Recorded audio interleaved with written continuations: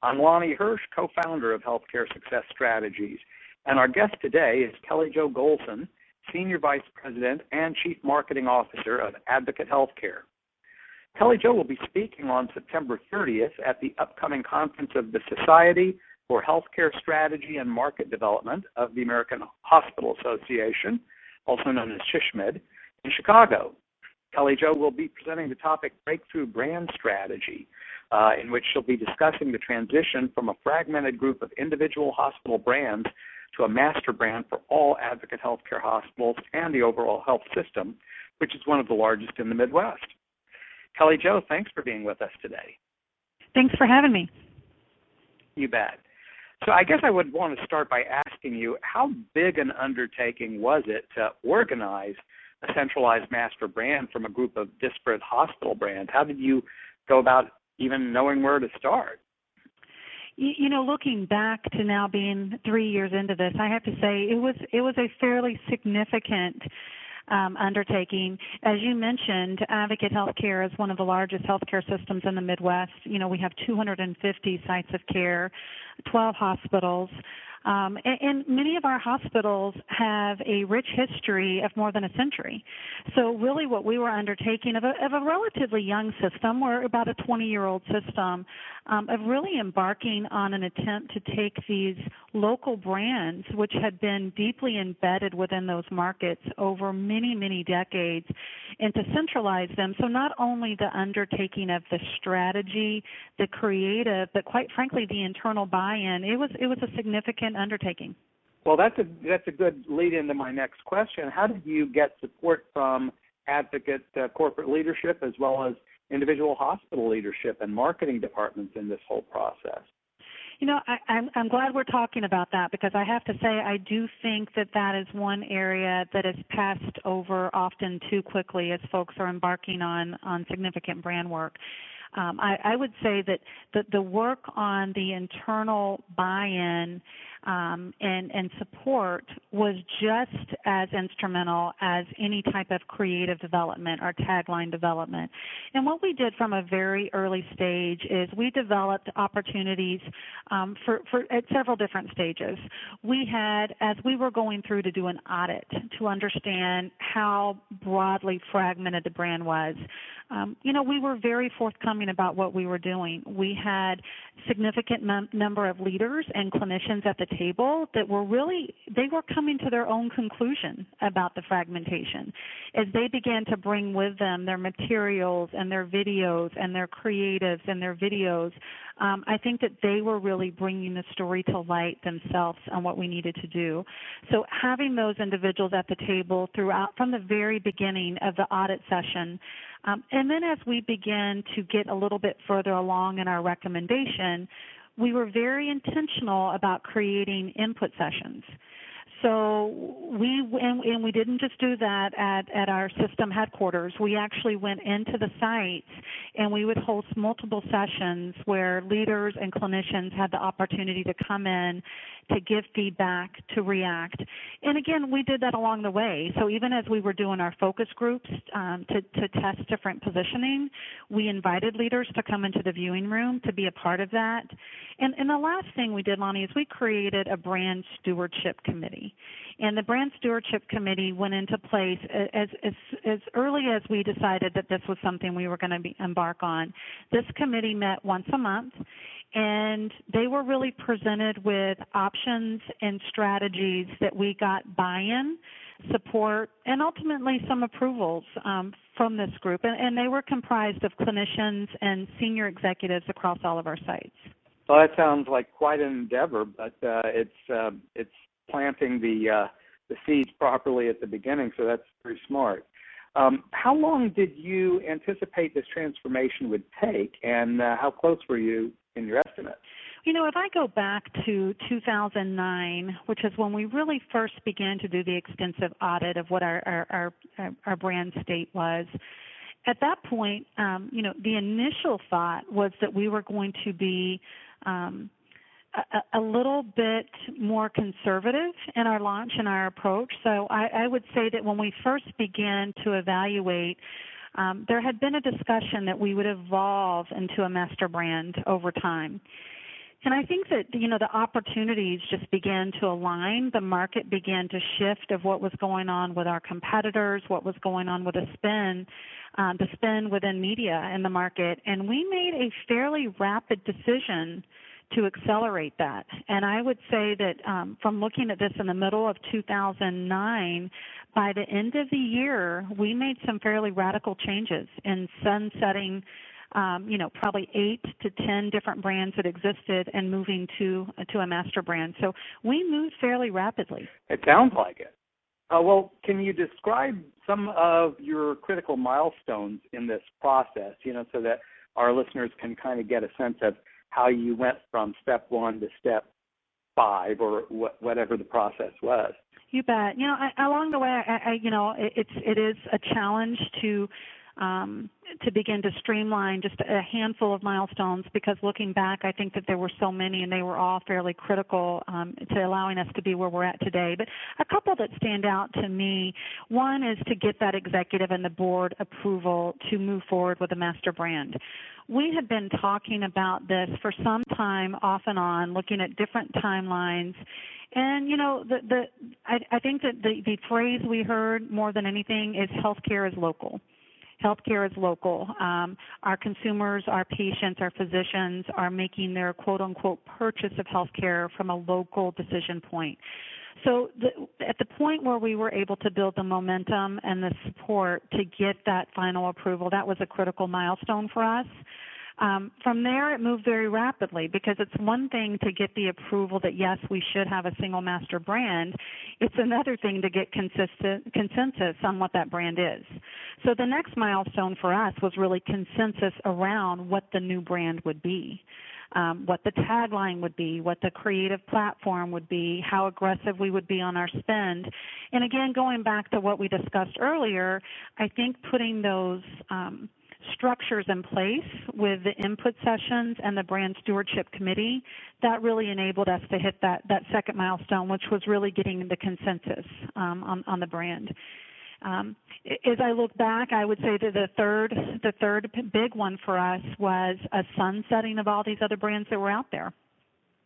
Again, it's one thing to have everyone agree what we should do and knowing what's right. But when you have some fairly significant size of our hospitals, upwards of 600 beds, that have had this local brand fairly embedded in their culture, literally we set a target date, and effective that date, the lights went out.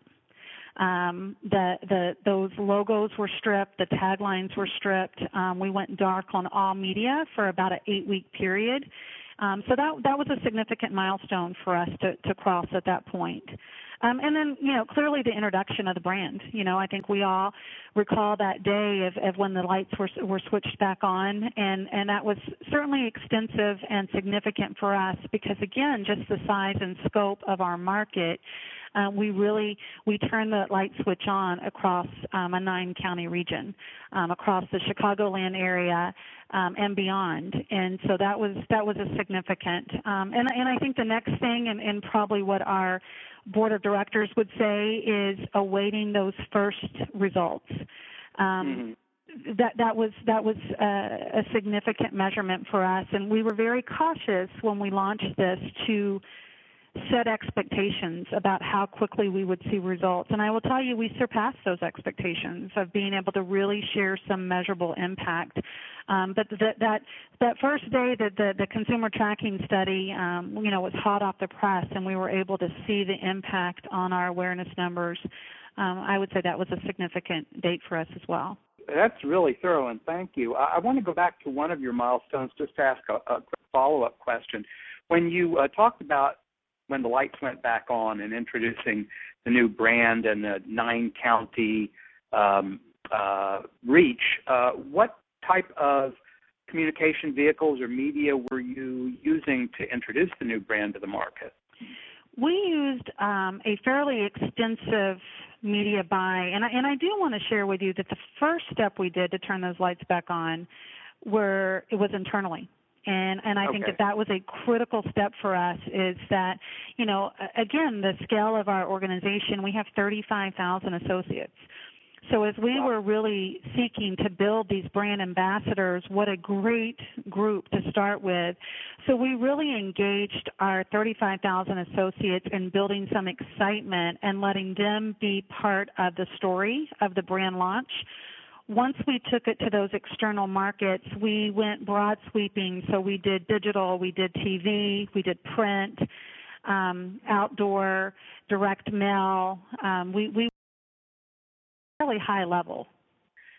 Sounds pretty expensive. I was just wondering how much did it cost in terms of extra budget to go through that transformation? You don't have to give me an exact dollar amount, but was it a substantial increase? You know, that was one of the, I would say that was one of the myths that we were able to dispel early on. I think part of the reluctance, first and foremost, it's the deep connection to the local brand and a lot of the internal hesitation you have of letting go of that. But I think the next, if not the top issue that comes up, is how expensive it's going to be. And one of the things that allowed us to win the support is when we went in across all of the sites and we did an audit to uncover all of the dollars that were being spent. What we presented to our board and got approval is with no additional dollars, we could have impact. So what we did is we did a restructuring. So we did not, especially in those first 2 years, we did not increase the dollars. Now, I will tell you, it certainly is a significant budget. But then again, when you look at the Chicagoland market and you look at systems and providers that are much smaller revenue based than Advocate, we're actually probably at the lower end. But just because of our scale alone, we did have a firm budget to work with, but we did not spend one penny more than what we had spent in 2009. We just spent it more strategically. Well, that's great news, obviously, for you, and good insight for our listeners. You were talking about myths. I wonder if maybe you can give us maybe another example or two of, since your topic at the meeting is going to be on the branding issues, on branding myths that you had to knock down in the process of creating this, in addition to the issue of that it's going to cost a lot more. You bet. You know, the one we just alluded to a little bit as we were talking about budget is that it would be cost prohibitive to try to move to some big master brand and what you would have to do. So I think that was one that we were able to tear down pretty quickly. I would say one of the other ones is that bigger is always better. And what I mean by that is that, I think that the sophistication level of our ability to target market is much more enhanced today than what it was 2 years ago, certainly 5 years ago. So in the world of 2009, if we had one of our sites that was wanting to launch a campaign around cardiovascular services, they felt that it was a win that they were dropping a direct mail to 100,000 individuals, and they were creating a special community magazine to 100,000 households. What we know today is by being much more targeted, we can actually send out a mailing to 10,000 for perhaps 20% of that cost and actually reap much better results because we're actually hitting the right audience with the right message. So I think that the notion of bigger is always better is another myth that we were able to dispel with our work. I'm going to just ask you one more question.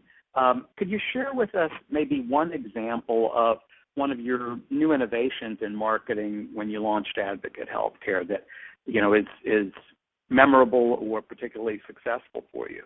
You bet. I think that there were several innovations that might not be, of award-winning innovation, but just because of when we deployed them at the time we deployed them, they were innovative in the approach. But the one that really stands out that's actually a newer innovation for us is our brand journalism efforts. And we launched a new website, healthynews.com, and that was just launched within the last 8 months within Advocate. And really what that is, we've created an internal news desk, assignments desk, and news desk, and on a daily basis, we're pushing out a news feed and really looking to become the go-to resource for any and everything health-related. And, I think that this has really taken off. Our primary objective is to become engage and build lifelong relationships with those individuals we serve. A secondary desire for us is to enhance the profile and leadership strategy of Advocate, and we've seen that take off. We've seen, for example, local media begin to use this site as a go-to place to seek experts, to quote things that are going on in the national news. So that's been a big undertaking for our department, but I would say also one of the most innovative and successful things that we've taken on. Great example. Thank you. Okay, we'll wrap up. We've been speaking today with Kelly Jo Golson, Senior Vice President and Chief Marketing Officer of Advocate Healthcare. And for those of you who will be attending this year's SHSMD conference in Chicago, Kelly Jo will be speaking on September 30th and presenting her topic about Advocate Healthcare's breakthrough brand strategy. So if you're attending, please be sure to sit in on her presentation. And also, if you're going to be at the conference, please stop by our exhibit booth for Healthcare Success Strategies, booth 202 on the exhibit floor. We'd love to see you.